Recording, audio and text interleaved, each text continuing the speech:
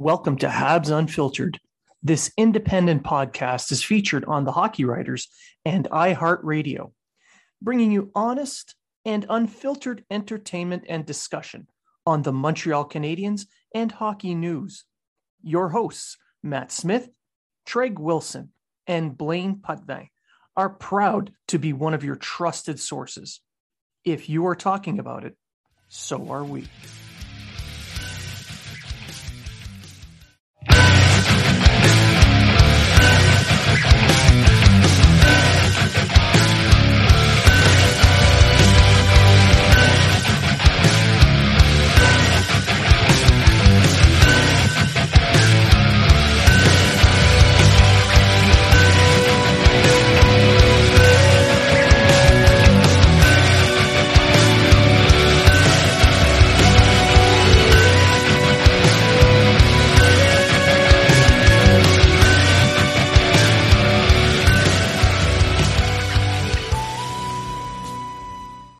Welcome to Habs Unfiltered.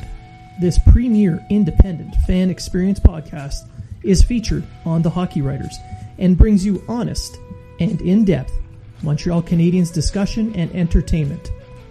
Your hosts, Matt Smith, Treg Wilson, and Blaine Putney, are proud to be one of your trusted sources for Habs and hockey news. If you are talking about it, so are we.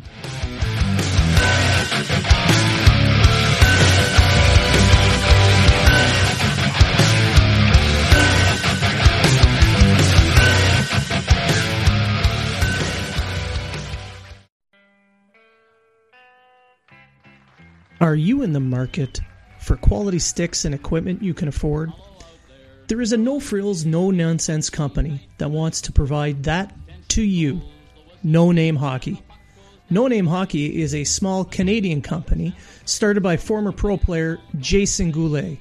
When he retired, he searched for sticks that felt like when he was a pro, but could never find the right one, or one that was reasonably priced. So he decided to start No Name Hockey.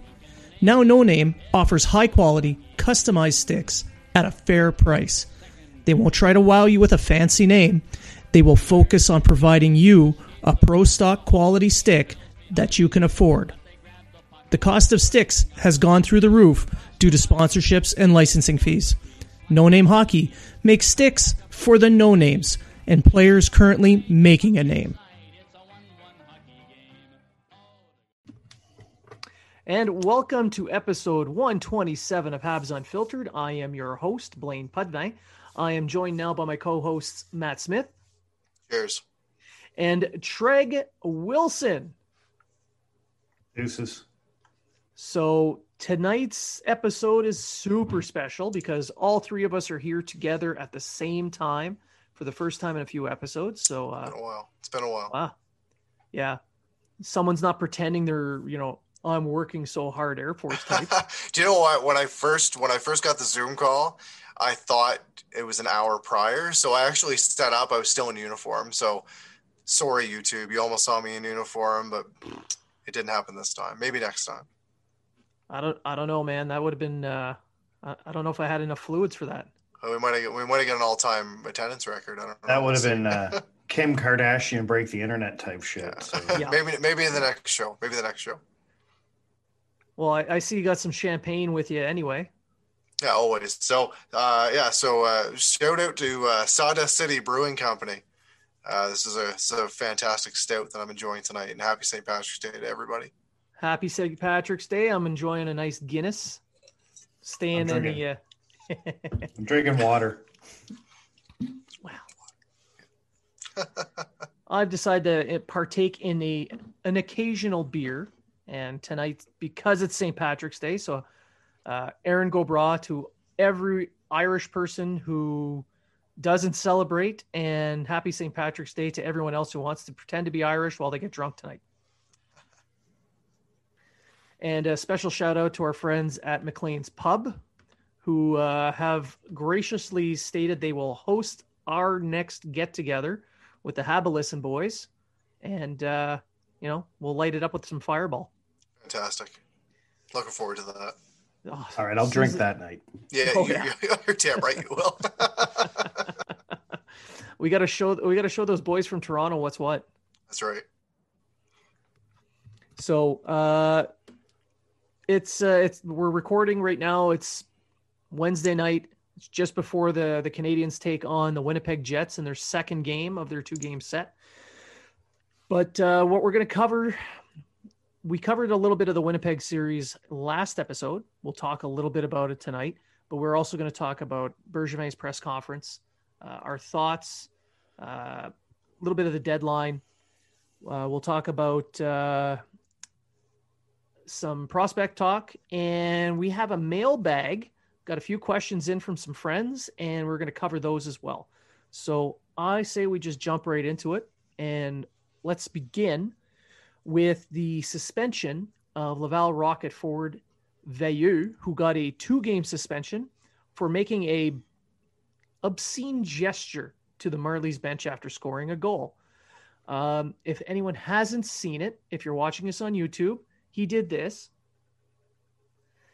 For anyone who doesn't have us on YouTube right now and is listening to us in their car or whatnot, he made a blowjob gesture to the Marlies bench, and he took a 2-game suspension for it. So, hey, that's in the rule book. Don't do it, and you're not going to get suspended. But he did, so he did. Sure, he wasn't asking for a water bottle. Well, it's been rumored he was asking for water, but I mean, in COVID times, maybe it's best not take the water from, out of towners. You know what? Like for me, I think it's just a bunch of horse shit. You know what I mean? Like that's a finable thing. You look what Scott Sabrin did the other night, taking out Primo and then like just jumping Vedemo, and he only getting a 1-game suspension. Like you take the 2 of it, a guy going like this as opposed to someone running a goalie and jumping another player. I think that's a little bit bush league, but it is what it is. So, well, I mean, think about the pain and suffering that the Marlies were subjected to. Oh, absolutely. Yeah. 100%. Having to face an obscene gesture that they have given themselves at many times. Absolutely. Yeah. That's all good. Like that's all I'm going to say about that. I'm sure most of them had some uncle that did it, in front of them. So yeah, more than likely. All right, so that ends that. We'll move on now to Marc Bergevin's press conference. So yesterday he had his mid-season press conference, and he basically sat in front of the press for an hour. They asked him a bunch of questions, and he tiptoed around everything, as is what he does.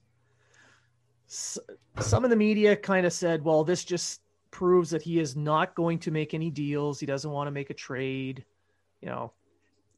whatever. The truth of the matter is he went out of his way not to answer questions, but he did kind of drop a few hints that he's willing to make some moves. So Treg, what did you make of it? I think Bergevin did exactly what he always does. He holds his cards close to his chest. He brought up some good points. He said, I really don't have the cap space to go out and make a major move. And I'm paraphrasing things because that's not exactly what he said. But he believes Sherrod will be back closer to the 6 weeks than the 8 weeks, which means he'll be back before the end of the season. And that right there is a big reason why he doesn't have the cap space. Because if he comes back before the end of the season, that cap comes back on the cap, and he has to be able to pay that person and whoever he trades for. Right. So he literally, there'd be a lot of shuffling to do for that last 4 or 5 games of the season. And with Sherrod coming back, which actually would be, I think, 6 or 7 games left in the season. But he didn't say he didn't want to trade. He actually did say he wants to improve the team. He does want to improve the team. He just really needs to work around the cap in order to do so. So to me, I take that as we're not getting any major player like Ekholm or someone or Stahl or someone like that. We're not getting a major player. Look to see him bring in a maybe another defenseman at a lower pay. Glendenning. Did I say that right? Glendening from Glendening, Detroit. Glendening. Yeah. His name's been thrown around there. I think he'd be a great pickup for Montreal for depth down the center.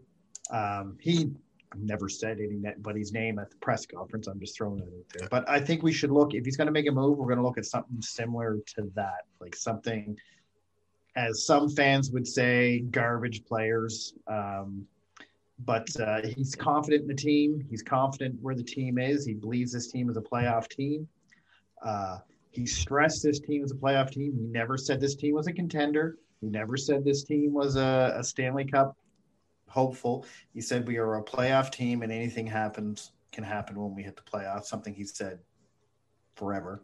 But and the reason I say that is because there's a lot of Habs fans out there who are under the assumption, based on the first 10 games of the season, that this team is a contender, and it never was. It never was a contender. It was just a strong playoff team. That's it.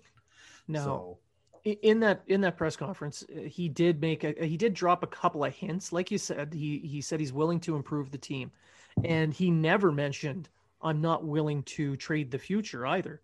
You know, that's been a staple of his. Every time he does a press conference, they ask him a question, and he normally says, I'm not going to give up any futures, but he didn't even say that this time. So that in of itself tells me that he is willing to trade some of the prospects and some picks to make the right deal. And we all know what they need. We know what they need, but I just don't think he's going to go out and get the high end of. Yeah, I don't expect it. Don't expect an Ekholm is what I'm saying. Like that. No, I do. Like, I mean, any moment now. Like, I understand any top free agent or top person that goes on the trade deadline is automatically headed to Montreal. And if they don't get there, then GM didn't do then Bergevin didn't do his job. I get that. But he did allude to the fact, though, he wasn't going to make a trade just to make a trade. No. So which is another thing that he says quite often. But I think he's really, which is ironic. I think he's really, people are complaining about too much, not enough cap now. And for 3 years, they're complaining about not spending to the cap. But anyway, you really got to play around with the cap. Now, if he can get rid of a Paul Byron or someone like that in a trade, perfect.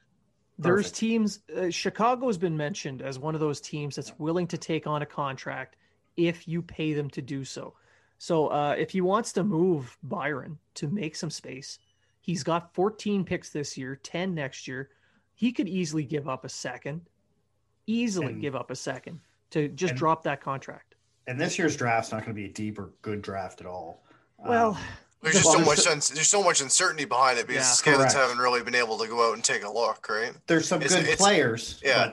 But it's not like it's the, well, we don't know. Like when it comes to the draft and everything, like usually we're pretty in tune into it, but with the league's not playing, it's not like we've been talking about it. It's not like we've been able to do any research on it.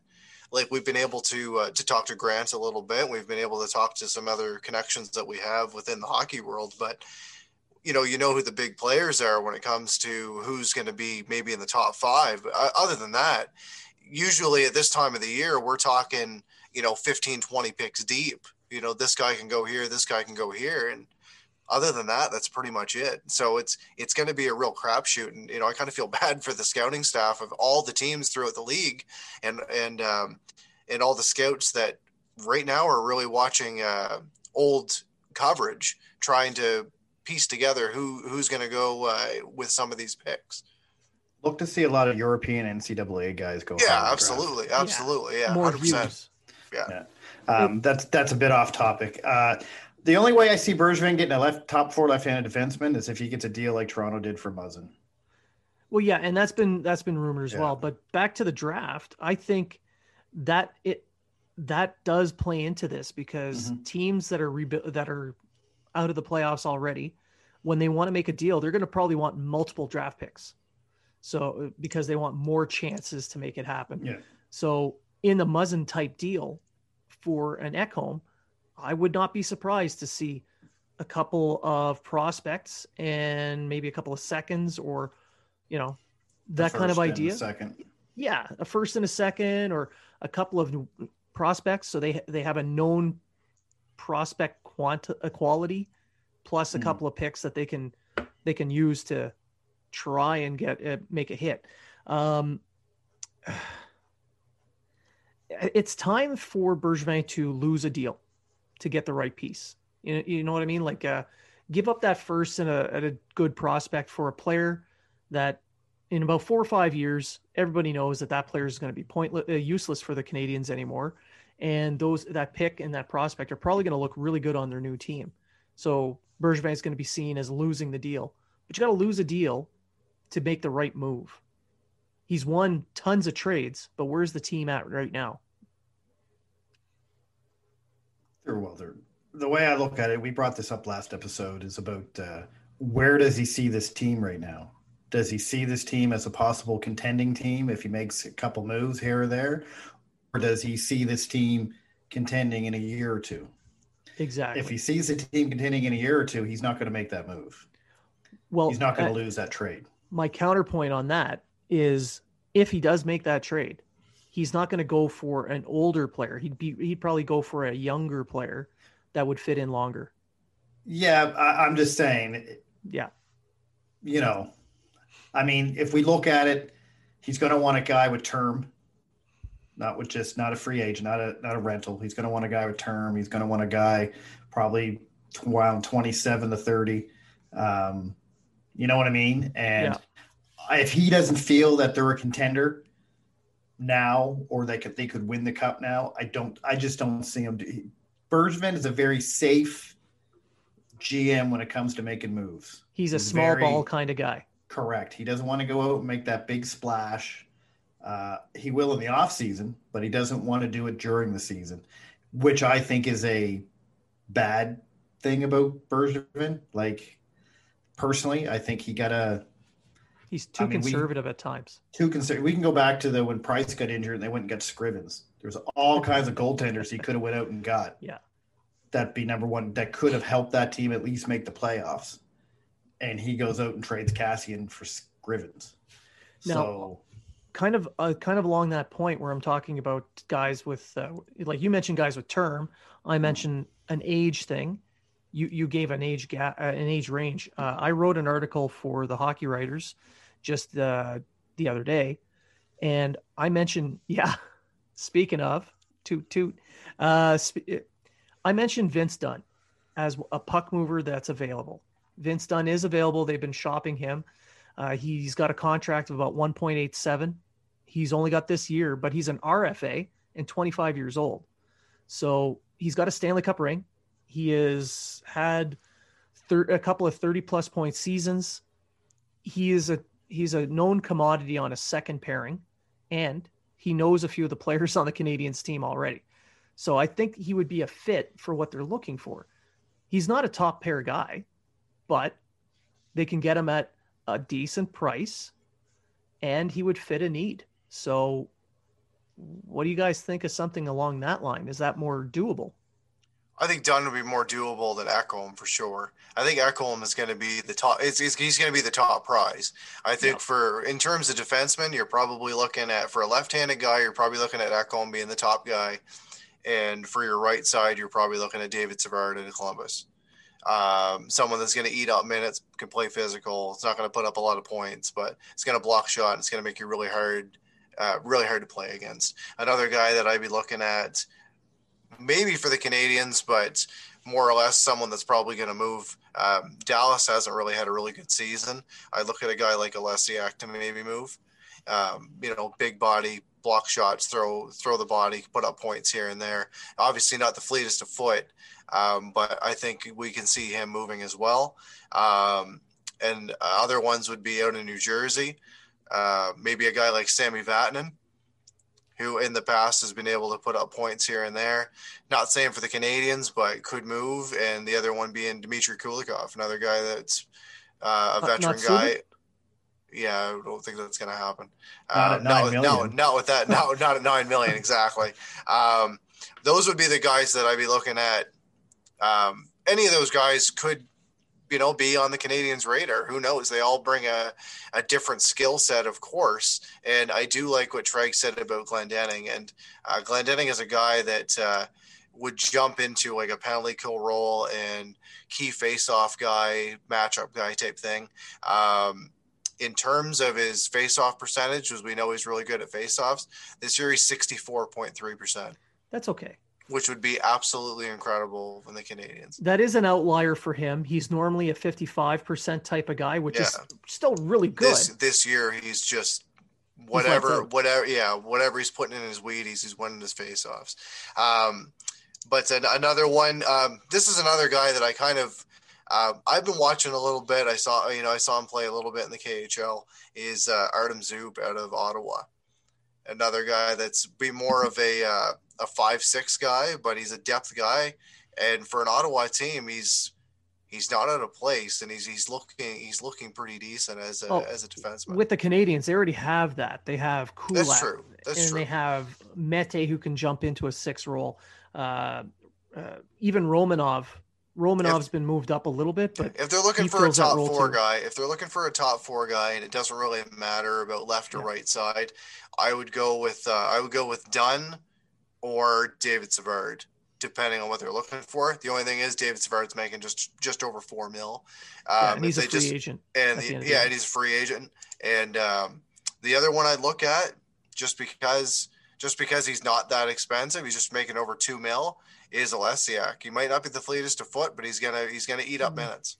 I'm going to say Alesiak. No, Montreal needs puck-moving. Montreal needs a better Mete. They need a puck-moving defenseman who can skate. Dunn would be my first choice. Dunn, to me, is the perfect choice and the perfect pick for Montreal to go out and pick up.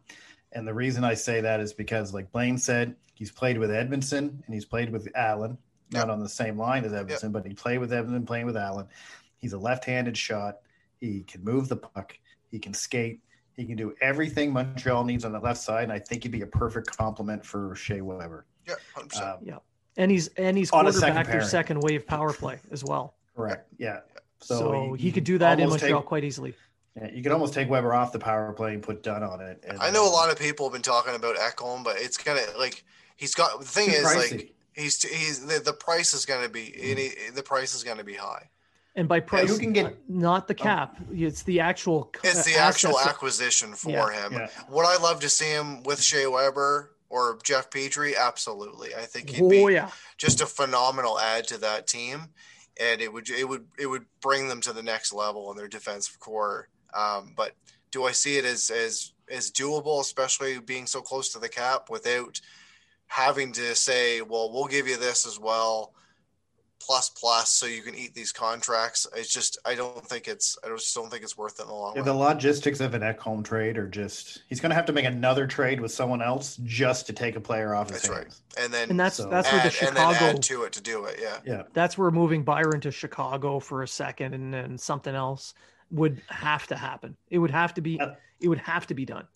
Yeah. At least with Vince Dunn is, yes, he's an RFA, but you still can control an RFA. You can still sit there and say, I'm the first guy that he has to sign with. Yeah. At least with Vince Dunn, he fits under the cap. He's 1.8. They could get him now if they wanted to, and the cap's not going to hurt them. And even when Sherratt comes back, and then you can bring him over and say, all right, we're going to sign you to this, and then you have your young top 4 puck moving left-handed defenseman. He's not a first pairing. Blaine's absolutely right, but like we said, Weber needs to drop down to the second pairing anyway.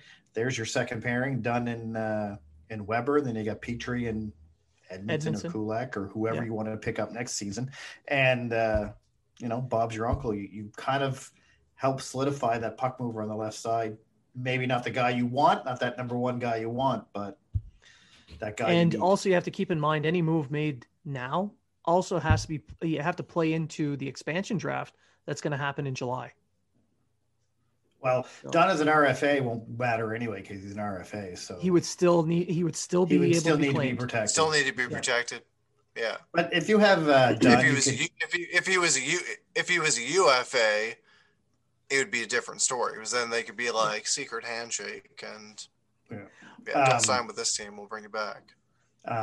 But with if you have Dunn, with Romanov and Dunn, and what you can put, you don't have to protect Edmondson and Sherratt.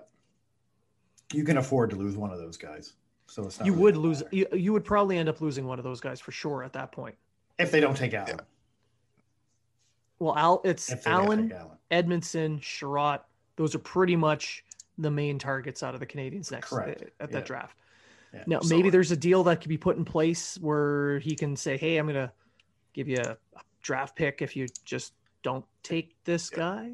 Take somebody else. Yeah. Maybe. Yeah, hey, you never know.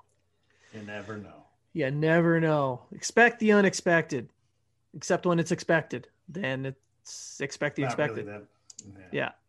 But on the tone of Bergevin's press conference, I mean, I don't know what people did expect. He is not someone, like you said, he's someone that keeps it close to his chest, plays his cards close to his vest.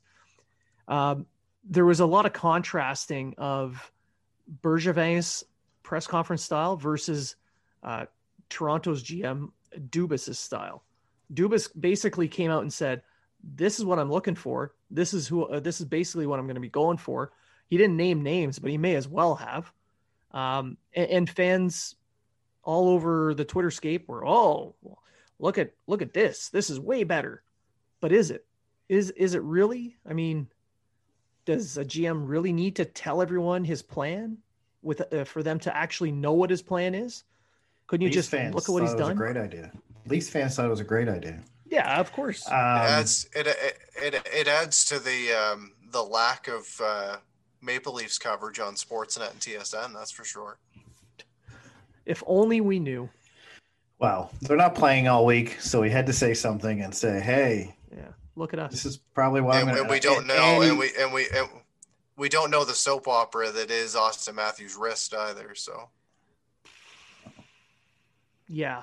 Apparently, he washed dishes with it the other day. That was on Sportsnet. Yeah. So. Well, that's maybe maybe that's what Veo was doing. He's like, "Oh, how's Austin's wrist?"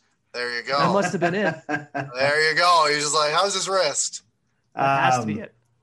Dubas, I mean, he's not the first GM to do that, and it's not like it's not like anyone doesn't know what the Leafs need. I'm shocked that they come out and said they needed anything because, according to their fan base on Twitter, they're the greatest team ever assembled. So, but I'm contrasting the approach. So you have one he's just laying it out there, and another who doesn't really want to. Bergevin's always been a guy that's as Treg said, he holds his cards to his chest, and he's like, "Yeah, I'm not going to do that." Or I'm not going to do this, or I'm not going to give up this, or I'm not going to give up this. Look at the moves that just have been made this year within the team. Like, we didn't think that the goaltending coach was going to get fired. It happened. Neither did he. Yeah, neither did he. Yeah. We didn't know. We didn't, we had discussed a little bit about Julian. It happened. Right? The whole, when Shea Weber came to the team, did we see that coming? No, we sure as hell did not. No, we didn't know Shea Weber was coming, but when he said, "I'm not shopping PK," he didn't lie. He wasn't the one calling around, but he wasn't saying, "I am not trading PK." That's right. And and Blaine, you brought up a good point about Bergevin. It's you really got to listen to what he actually says. Yeah. Or what he doesn't say. Now, all his other pressers after season or whatever, or deadline season, mid-season, he's always said, "I am not giving up the future. I'm not sacrificing the future for a player that's going to help us just today." Yeah. In other words, what he's saying is, if I can get a player that's going to be with this team for the next 4 or 5 years, is really going to improve this team, I'll trade that prospect. Yeah. Right? This conference, he didn't say any of that. Nope. He just said, "I want to improve the team. I want to make this team move forward." What he said was, "I don't want to get a player that's not going to help this team move forward," is all he really said. So in other words, unless this player is going to help this team be better, I'm not just making a trade for anyone. But he never came out and said nobody's off the table. He never said no one's untouchable. Nothing like that. He just said, and you really got to watch the way Bergevin's except when he's talking to Apron there, and he just kind of gets pissy as soon as he opens his mouth. And then there's a little bit of animosity between those two for sure. Yeah, because I mean, you can see one of the French guys came on. You can see him start smiling and going on, and the questions were similar to what Apron was saying, only in French. And you get an Apron comes on, he's just like, "Fuck off, Apron!" Like basically, is I think is what he wanted to say, but he didn't. So yeah, you really got to watch with it. And going back to Dubas, I think that's a mistake. I think to show everyone exactly what you want, because now they're going to say, "Oh, you want Ekholm? Well, I want this. Oh, and you're saying all these guys are available? That's the thing. I'll take all this, and you can have Ekholm. Yeah. Oh, well, that's too much. Well, you're the one who wants them, and you're the one that said that they were available. I think it's good that Bergevin is the way that he is. Right? In a way, yeah. In a way, he does, and the same thing with the organization. I don't mind that they're a little bit of a behind closed doors type organization. We don't need to know every in and out of the organization. I don't need to know every little detail. I do. Well, I need to know everything. Well, you might just be in preparation for the arm wrestling match and everything. You got to know his weak. You have to know his weaknesses, right? So. And what supplements they're taking. I need to know this. So. Absolutely. A lot of BioSteel. I can match them. It's all BioSteel. I don't take BioSteel. I don't. Well, you're drinking the pink right now. No. That's just Mio. This is water and Mio. Mio and HGH. I use Almax and Man. It's a testosterone booster. Yeah, exactly. That's a pill form. Suppository. Crush it up, put it. Yeah. Best way to go. No, but I mean, I understand the point of view of wanting to keep things close to the vest, and I totally understand people's need to know more, and I agree in the trade portion of it, in the asset management portion, I have no problem with him being a little bit more cagey, but like we've just been talking about, you have to really pay attention to what he's saying and what he's omitting, because he likes to play these little games when he is talking to the press, like with the PK Subban thing. He never said he is off the table. He just said, I am not shopping him, which means he's open to moving him as long as you make the right deal. And he's not calling you to move him. He's going to wait for you to call him. Exactly. So that's his way of saying to everyone, hey, I'm open. Come give me a phone call. And when it comes to a player that's going to move the team forward, you're right. He said he basically said he needs a big name player. He's willing to pay for that big name player, but it has to be the right price. He's not going to overpay for the guy either. Whereas and I'm only mentioning Dubas because they had the press conference at the same day at the same time, and people have been comparing them on Twitter for a couple of days now. And with Dubas's approach, he basically lays out, all my prospects are available. I want this, and I'm going to make it happen. So how much higher does the price go? Like Matt, you mentioned it. If he calls a GM, like let's say he calls for Ekholm, and it's a Muzzin type deal, it's a first and a couple of prospects. Well, now those two prospects go from a B and a couple of Bs to a couple of A's. If he opens his mouth and he says, "This are the guys that are available. These are the guys they're going to ask about." They're not going to start with your BC prospects. They're going to be like, "Well, you mentioned top prospects," so they're going to start talking about guys like their top prospects. They're going to talk about. They're going to talk Robertson, Sandin, Amirov, etc. Yep. They're not going to start with the guys that are lower tier. But if you look at the Leafs top, they don't really have. They only have They only have a handful to begin with, right? I mean, Robertson, as much as they've been touting him as this big name thing, he's a middle six guy once he gets to the NHL, which is good. It's good. He was a second round pick, so hell, that's a great pick. Amirov would probably be the top offensive pick because he's only got that one. It's not even draft +1 for him yet, and he's already doing very well over in Europe. That's right. And then you have Sandin and Lindgren. Yeah, Letton they already traded, so. But he wasn't much of a prospect. He was more. Letton was a KHL guy. Yeah. Oh, sorry. I thought, judging by Twitter when they got him, he was going to be the next best defenseman in the league. Yeah. Because he led the KHL in defense scoring. But anyway, but then they have Sandin and Lindgren, and then that's about it. They don't really. And I wouldn't even. I would classify out of those two. I would classify Sandin as a Class A prospect. Liljegren maybe a B, but I thought Sandin Amirov being the NHL, and Sandin are probably their two best prospects. Yeah. So right off the top, if I was Poyle, I'd mention both those names and a first and say I want that. And they also talked about giving up a draft pick and everything like that. Yeah. Right. So, yeah. Exactly. Yeah. Well, Dubas, I think, is in a tight spot because I will admit he has worked the cap like magic. He has somehow they have a team that fits. Somehow he fits everyone under the cap. I don't think their team this year is as good as their team was last year, and their team last year wasn't far from not making the playoffs. But that's just me saying this. Like in a normal NHL, I don't think Toronto would have the record be as good as they are. But he is his pressure is to win. His pressure is to win in the playoffs and make a mark, because if he doesn't, he's spending all this money on all these top players for absolutely nothing. I think he knows. I think he knows the pressure is starting to get on him. Yeah. Because you throw out so much money for all these players. They do so many good things during the regular season, and they can't do anything in the playoffs. And it's been like that year after year after year. It was like that before he was in there, and now it's like that the same thing. It doesn't, you can win. You could go 82-0 in the regular season. It doesn't matter. You fizzle out in your first round. That's what everyone's going to talk about. Well, look at what happened to Tampa Bay. They walked away with the President's Trophy. Absolutely. As the top team, and then they lose in 4 straight to Columbus. Exactly. I mean, but then the following year they win the cup. So, but Toronto hasn't moved forward. Like, that's like I agree with you, Matt. They just haven't moved forward.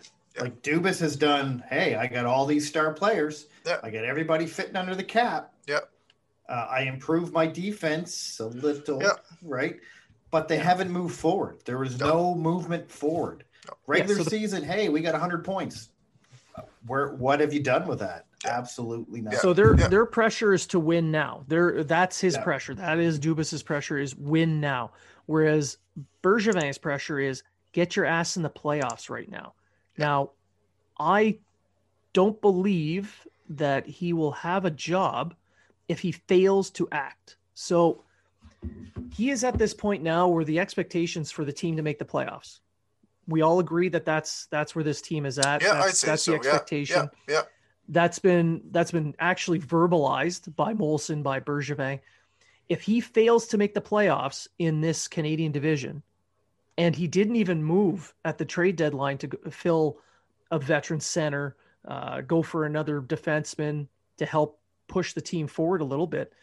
They don't have to be star players, but just fill those gaps. If he doesn't do that and they miss the playoffs, I think that he is going to be out of a job. I think he has to do it now.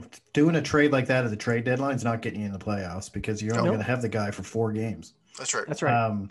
He has unless you're trading within the Canadian division. Right. And who's going to trade within the Canadian division? When it depends because the only team like right now, like I'm not even gonna count out Ottawa because they've been a thorn in the side of every team in this fucking division this year. Yeah, well, exactly. So like earlier on in the season when Montreal was beating the hell out of Vancouver, I would be like, well, maybe we could look at Vancouver as a possible option, but the way it sits right now, like they're up 2-1 on Ottawa as we speak. They're slowly coming up. They're slowly coming up. So is Calgary. Edmonton's getting hotter. Winnipeg is doing the same thing. And like we're seeing ups and downs throughout the division where teams are they're bouncing around whatever these positions are going to be. So it wouldn't even be easy to make one within the Canadian division at this point. The way I look at it is I kind of disagree with you, Blaine. I think Bergevin's, but we talked about this the last show. I think Bergevin's safe only because Molson's not going to pay 2 coaches and 2 GMs. He has 1 year left on his contract. Yeah. I don't see Molson wanting to do that. I think he needs to make a move. I think he needs I'm pretty sure they're going to make the playoffs. Like, I'm pretty confident they will. I think Edmonton's going to be the odd team out, but he needs to make another move, make some player moves. He's done the coaching moves. He's done all that kind of stuff. Now he has to improve on the ice. He thought he did that in the offseason. Now he knows he needs the defenseman. He needs the face-off winner. He needs to solidify the center. So right now, would you say a fourth line center, guy like a fourth line, third line, whatever center? So let's just say fourth line center, probably their priority right now, and a puck moving defenseman. Yeah. Yes. And it doesn't have to be a top line. No, okay. But so you're saying, so like we brought up Glendening and Vince Dunn. Yep. Okay. Yeah, if he got those two pieces, you're looking at a team that do well. Okay, so Glendening's making $1.8 million for the rest of the year, and he's UFA at the end of the year. Okay. Dunn's RFA at the end of the year, and 1.87 at 1.87. Okay, so Dunn has he's shown that he can play up and down the lineup. He's won a cup. I'm not going to ask what you would give up for him, but in terms of, like, we're talking a little bit about the comparison from Dubas is his approach to Bergevin's approach. Who would you say would you be prospect wise? Would you be willing to give up to make this team better right now, depending on the deal? And who would be like your non-starters? I would give up any prospect to make the team better. They're in a position where they have all these draft picks, all these prospects. You have to start now using those prospects to bring a player in to improve the team. Okay, so I'll just ask you straight up. I'll ask you straight up. If they ask for Caulfield and you get Ekholm back, would you do that trade? No. Okay. Depends what else is added to that. Yeah, absolutely. But say that was the big piece. Now, if they're saying Philip Forsberg and Ekholm, then Caulfield, sure. What else do you want with Caulfield? But I'm not giving up Caulfield just for Ekholm. Not just for a year and a half. Because you have to think, too, who's going to be on the wing next year? Because Tatar is probably not going to be back. Armia's probably not back. Armia's probably not going to be back. You need wingers. You need someone who can score. That's right.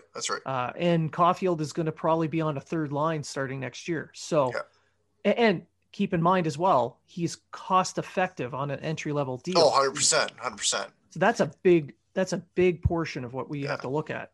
In my estimation, I think Caulfield's probably the only prospect I wouldn't give up unless I'm getting Eichel or freaking give me a star like player Rasmus and Dahlin or someone like that back. Then I'm like, all right, you guys can have Caulfield. Yeah, exactly. Because you got to be realistic with this. As good as we think Caulfield is, those guys are probably more impactful anyway. But other than Caulfield, I would say Caulfield, other than a star player coming back, is a non-starter, and the rest are wide open. Sure. I would hesitate on Norlinder, but I wouldn't hesitate very long. Like if it was an Ekholm or a Dunn or something like that. That's the beauty with the left-handed defenseman. If they ask for a left-handed defenseman, if we lose a Norlinder, you still have Harris, you still have Struble. For me, like we continue to talk about and fans and media, we all talk about the amount of draft picks the Canadians have. But with the way COVID's been and the fact that we haven't been able to see these guys play, do these draft picks really have as much weight as what they normally would? I don't think it's changed all that much. It's just the most fans haven't seen some of the players. There's still going to be the draft is still important. Teams that are rebuilding are going to want more draft picks. Absolutely, to offset that lack of use. But for in my opinion, a second round pick seems to be like the standard. You want a player, second round pick. Canadians got 2 of them this year. I don't think the first is out of the question this year. I don't think it is either. The right player. Right? I don't think it is either. But say a second round pick. I don't think it has as much weight as it would in other years because we haven't seen these guys play. I think Blaine hit the nail on the head. It's not so much that the draft pick won't have the weight.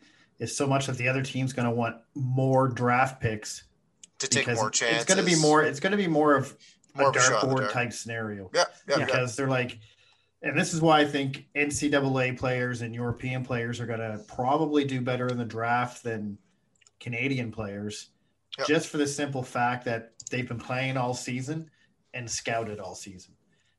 Where most of the CHL players, you're going to have to go with these little mini tournaments type things that each league's kind of having. I don't think Ontario's had anything yet, have they? They're about to start soon, though. Yeah, they're going to. The Western Hockey League just started. They just started. The Q's been going for a bit, at least in the Maritimes, not so much in Quebec.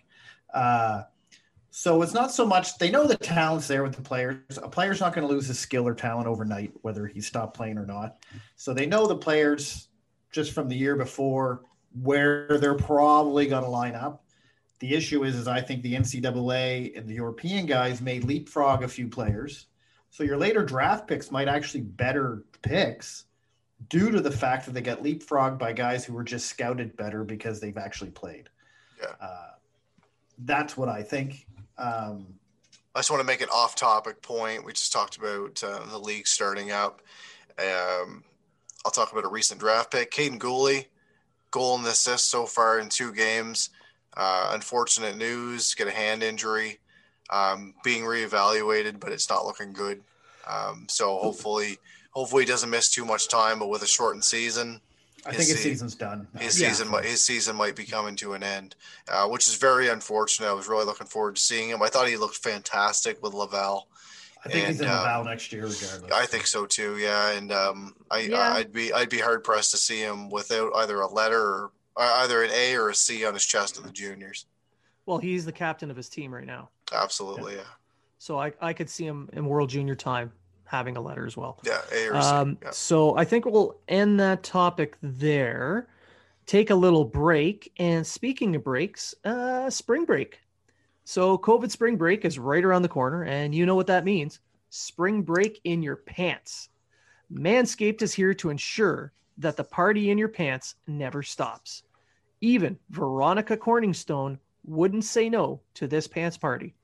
For everyone preparing for a pants party this spring break, we have an exclusive 20% discount. Use code unfiltered20 at manscaped.com. Manscaped is dedicated to helping you level up your full body grooming game. The Perfect Package 3.0 kit comes with the essential Lawnmower 3.0 waterproof cordless body trimmer and a ton of other liquid formulations to round out your grooming routine. This is the best trimmer on the market for those of you in need of a chest or ball shave. The 3rd generation trimmer features a cutting-edge ceramic blade to reduce grooming accidents, thanks to the advanced skin-safe technology pioneered by Manscaped. You can also adjust settings to a length you like, and you can get on top of it with almost no effort at all. Don't ruin any vibes this spring break or upcoming summer with some peeking pubes coming out of your swimsuit. Be sure to use the Crop Cleanser Body Wash to keep your hair and skin feel healthy and fresh. Inside the Perfect Package, you'll find the Manscaped Crop Preserver Ball Deodorant, and anti-chafing ball deodorant and moisturizer, because we know how painful chafing can be when you're wearing your bathing suit all day. You'll also find the Crop Reviver Ball Toner, a spray-on testy toner that's designed to give your boys a little slice of heaven.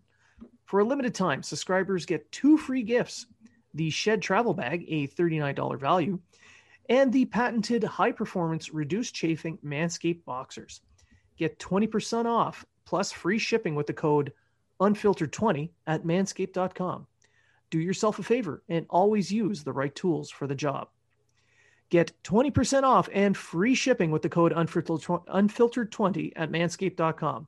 That's 20% off with free shipping at manscaped.com and use code unfiltered20. Say aloha to your new beautiful balls with Manscaped. What a break. So I'm liking all these ads. Yeah, there's always a fresh new ad, just like the freshness you feel when you're done using your Manscaped products. That's right. So moving on from that spring break to the mailbag. We've got a couple of questions in from our mailbag from our friends and listeners. So we'll just jump right in. The first question comes from Stephen Puticombe, friend of the show. We all know Steve. Absolutely. He unfollowed me on Twitter temporarily today, but brought me back on. So, I feel special. He was out. Twitter's been acting up. I noticed a bunch of people that I followed got dropped off my follow list, and I had to go put them back on. It was just a weird day.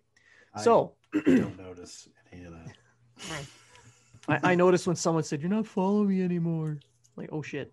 Nobody cares if I follow them or not. Hey, now you're an all-star. We got the video to prove it. Something. So Steven sends us the question. Curious with Caulfield's success south of the border, do you think that will translate well when he reaches the NHL? 100%. Matt, I'm going to let you get 100%. 100%. Cool. He has scored goals at every level. He is broken records. He has lit up leagues everywhere he's went. He's dominating the league that he's in, and I can see him jumping right into the NHL. He's ready. He's ready. He's maybe not the team might not feel that he's ready to jump to the NHL, but I think Joel Bouchard gets him in Laval. He's gonna become his best friend. He is 100% ready for pro hockey. I agree. I think he's going to. I don't think he's going to go to. I am currently writing an article stating that I don't think he should go to the NHL right away. Yeah. Not this season. Yeah, I agree with you 100%. Yeah. I think he's going to be everything we hoped for in a prospect. He's going to be that natural goal scorer. He's going to be that quarterback on the power play. A lot of people argue that, it's against NCAA goalies. Just look at where the shot's going. Not so much who the goalie is in the nets, because it's not going to matter who the goalie is on 95% of them, because they're in that small little spot between the crossbar and the shoulder, or the post and the shoulder, and the post and the pad. And he's just a natural. He knows how to get free ice for a small player. He knows how to move around. I have no worries about this kid going forward. I think he's going to be a future star for the Canadians. His shot is unreal. It's just the accuracy. Yeah, it's just unreal. It's the quick release, and his shoot, and to score, you need to shoot the puck, and he shoots the puck a hell of a lot. Yeah. I don't have any concern whatsoever, and he's an absolute steal at 15th overall. Thank you, Phil. I think he is NHL capable. He can step into a lineup now. I don't think he should either.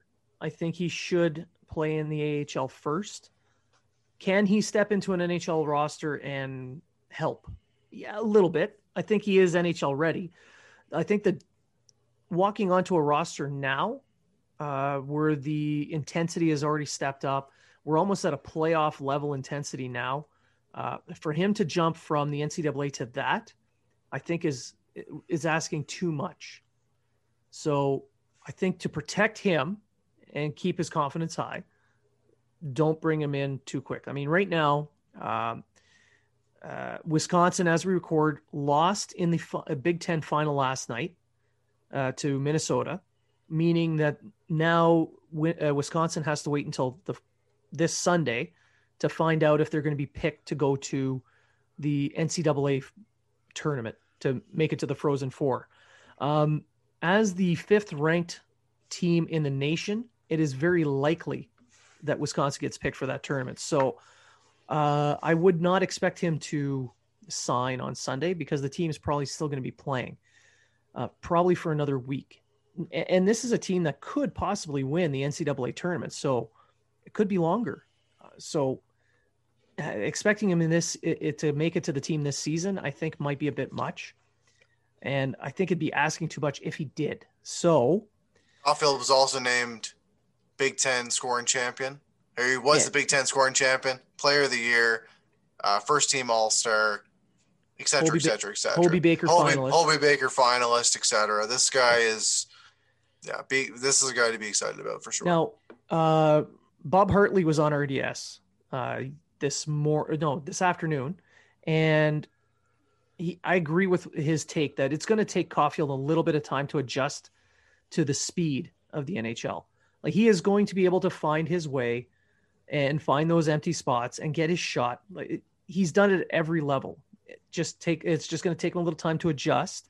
And he made a comparison that once Caulfield does finally adjust to the NHL, he compares him as a cross between a DeBrincat and a Patrick Kane. I'll go with that. That's Yeah. that's a hell of a hockey player. I think he's going to be a game breaker. Really, like he's showing, and we've seen him being targeted. He has been fucking nailed a couple times. Yep. And he gets back up and he keeps going. I think the only way he gets the NHL this year is if he goes to the AHL and just lights it up in the 5-6 games that he plays in there. If he goes in there and he's like a goal a game and he looks like he doesn't belong, then I can see Montreal saying, all right, let's bring this guy up and see what he does on the third line, right? But if that scenario happens, by the time those games are done, the playoffs are pretty much starting in the NHL. He'd be a black ace at that point. And I'm okay with him in the playoffs. Yeah. Why not? Like, throw him in, see what happens. Throw him in. So I hope that answers your question, Stephen. And hopefully we're right, and he becomes a star player. It's all on Matt. Matt's he's very energetic about this. He's very confident about this. I am very confident about this. If he ends up being a Sherbeck, I'm blaming Matt. 100%. Because if I like at this point, I dissed Wisconsin earlier this season, and I know Jenny was not very happy about it. So, you got to make it up to her. Jenny, I'm making it up to you. Caulfield is going to be a star. Remember, and your team did much better than I expected.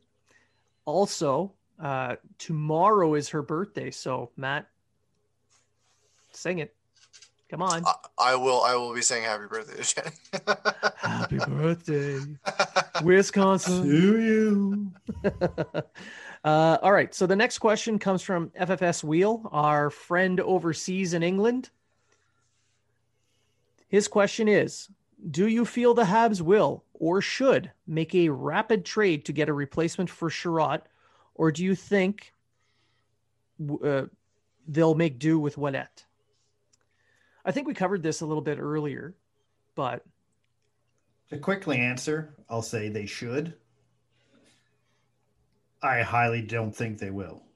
I don't think they're rapid. No, they should. Yes. Don't think it's going to be the top left-handed puck moving defenseman everyone wants them to get. I think they're going to make a trade, but I don't think it's going to be fast. Yeah, I think they're going to make a trade as well. I think he's shopping. I just don't think it's going to be within the next couple of days. No. We'll see. I think it's going to be a forward, to be honest with you. We'll see what the next couple of days bring. I didn't mind Ouellet's game the other night. He made a couple little gaffes here and there, but other than that, he was pretty solid. And he's a two-way guy, and he plays a physical game. He outplayed Mete in the playoffs. And honestly, like, to bring him off the taxi squad and to throw him in over Mete, for me, he looked better than Mete did. So, yeah, he can fill in on a third pair. It'd be fine. But 100%. I would prefer they make a deal so that the third pairing has a guy like Sherratt in there on come playoff time. I'm going to disagree with Matt, and I'm going to say Mete didn't have enough time, get enough games in to get his game going. So we can't honestly rate how Mete plays based on the fact that Ouellet was playing in Laval and got games in, got gameplay in, where Mete spent most of his time just practicing. Who the hell are you, his agent? I'm just saying. Holy hell. I'm just saying. Mete played 7 games and done absolutely nothing. Like, he has pretty much zeros across the board on everything. And yes, the puck goes to his stick and sounds dives. Like playoff Mete, zeros across the board. The puck goes to his stick and dives in the offensive zone, but his transition game is probably one of the best on the team. Ouellet doesn't have that. We're looking for a puck mover. So just by saying that, I think Mete should get a couple more games before they decide to throw. Well, tonight's game against Winnipeg, there are no changes in the lineup, so it's Ouellet again and Mete sits. And that, you know what, Mete I think is done. Mete's career in Montreal is over if they're putting. Speaking of done, that'd be a great fit. Done for Mete. You heard it here first. Done for Mete. I'm not drinking anymore, so I'm on the Mete train. There you go. It sounds like you have been though. I still don't think Mete's a good NHLer. I'm just saying. He's gonna be a guy who plays for a good 10 years. I mean, not bad for a 4th round pick. Yeah. Okay. So our final question comes from a friend of the show who will remain nameless as they requested. They don't want people to know they listen. I get it. And he doesn't follow me, so I'm going to throw that out there. We know why. It's your hatred of Mete and your sudden turnaround. Okay, so our friend of the show asks, can the Canadians be consistently good over the second half now that Ducharme's system has taken hold? Matt. Go ahead, Matt. Yes. I think so. I think they're improving game after game. I believe Bergevin's shopping for a forward and a defenseman. We've seen improvements to the youth in the Canadians lineup. I think Suzuki may have taken a little bit of a step back, but I think he's just been tired out from the continuous time that he's been playing. But we've seen a rejuvenated Jonathan Drouin. Kotkaniemi looks like an absolute beast. The defensive pairings, even though they've been jumbled up a little bit, have looked good. Alex Burrows has done fantastic things with the power play. And Carey Price is back playing meaningful games, which they need to do. And every game Allen's played this year, he's given them a meaningful chance to win the game. So to answer the question, 100%. I believe that they're going in the right direction. There's still work to do, and that work is to do with getting that extra point if the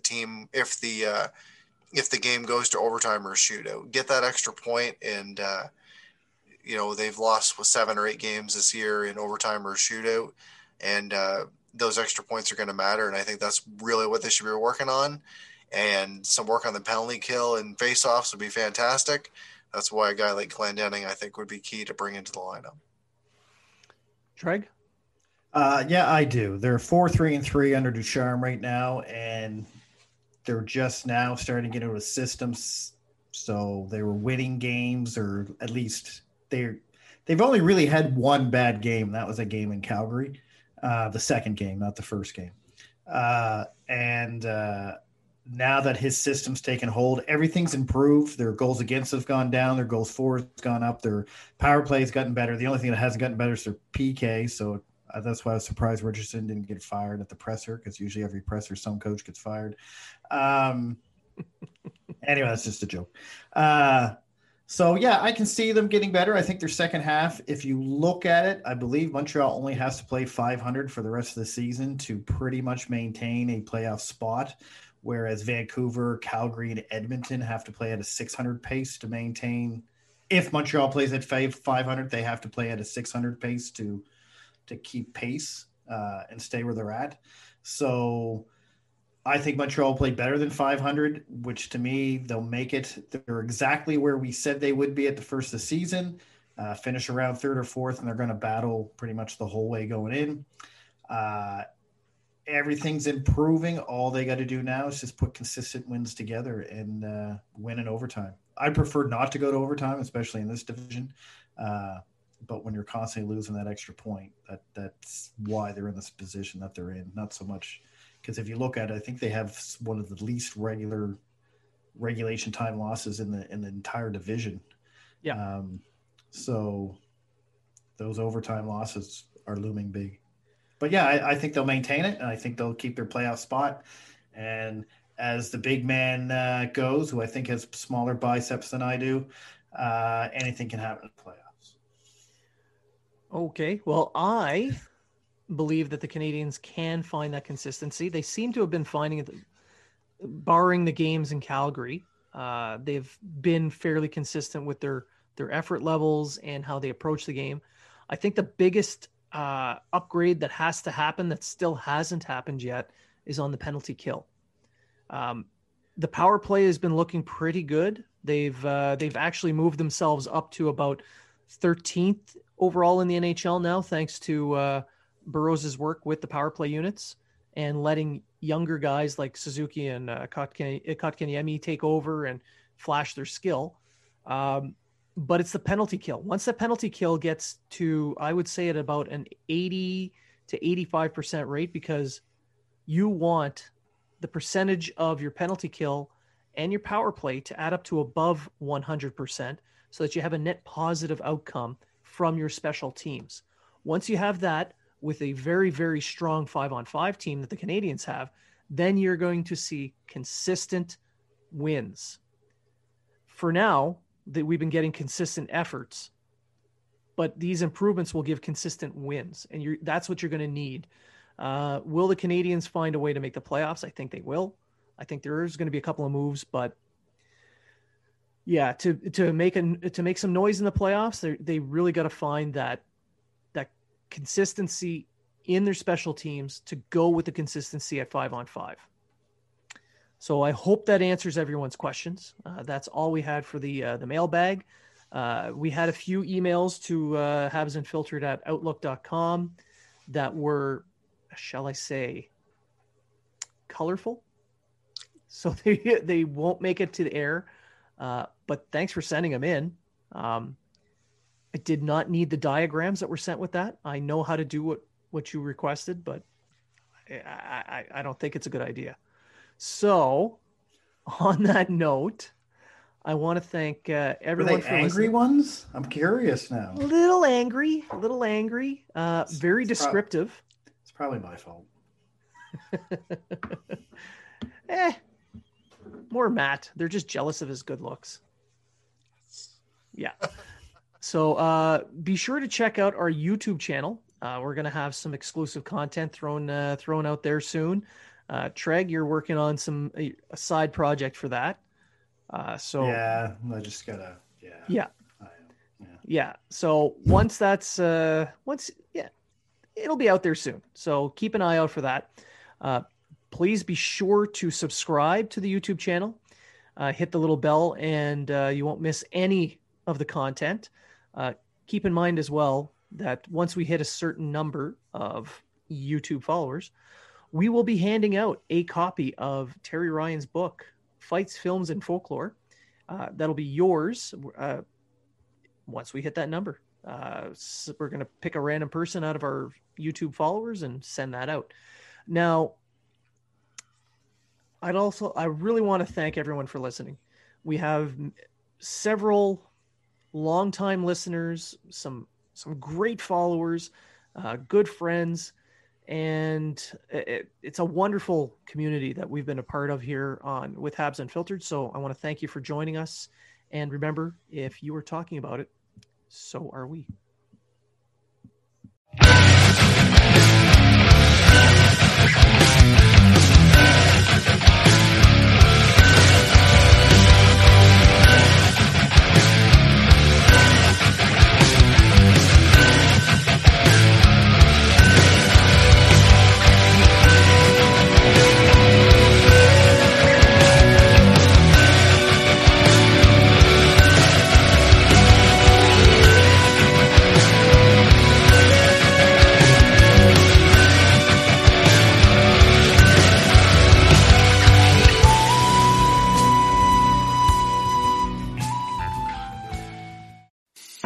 I'm Matt Kundle, host of the Sound Off Podcast, the show about podcast and broadcast. Since 2016, we've been speaking with amazing people who have populated your ears for decades. Legendary broadcasters, research wizards, talent experts, podcasters, voice talent. Almost 400 stories, all for free. Subscribe or follow the Sound Off Podcast on Apple Podcasts, Spotify, Amazon Music, or at soundoffpodcast.com. The Podcast Super Friends is a monthly meeting of 5 podcast producers. Hi, I'm Katherine O'Brien from Branch Out Programs in Baton Rouge, Louisiana. I'm John Gay from Jag and Detroit Podcasts. I'm Matt Kundle from the Sound Off Podcast Network. I'm David Yaz from Pod 617, the Boston Podcast Network. And I'm Johnny Peterson from Straight Up Podcasts. Together, they form the Podcast Super Friends, an alliance of podcast masterminds sharing best practices, insights, and discussions to help make you a better podcaster. Follow or subscribe to the show on Apple Podcasts, Spotify, Google Podcasts, or at soundoff.network.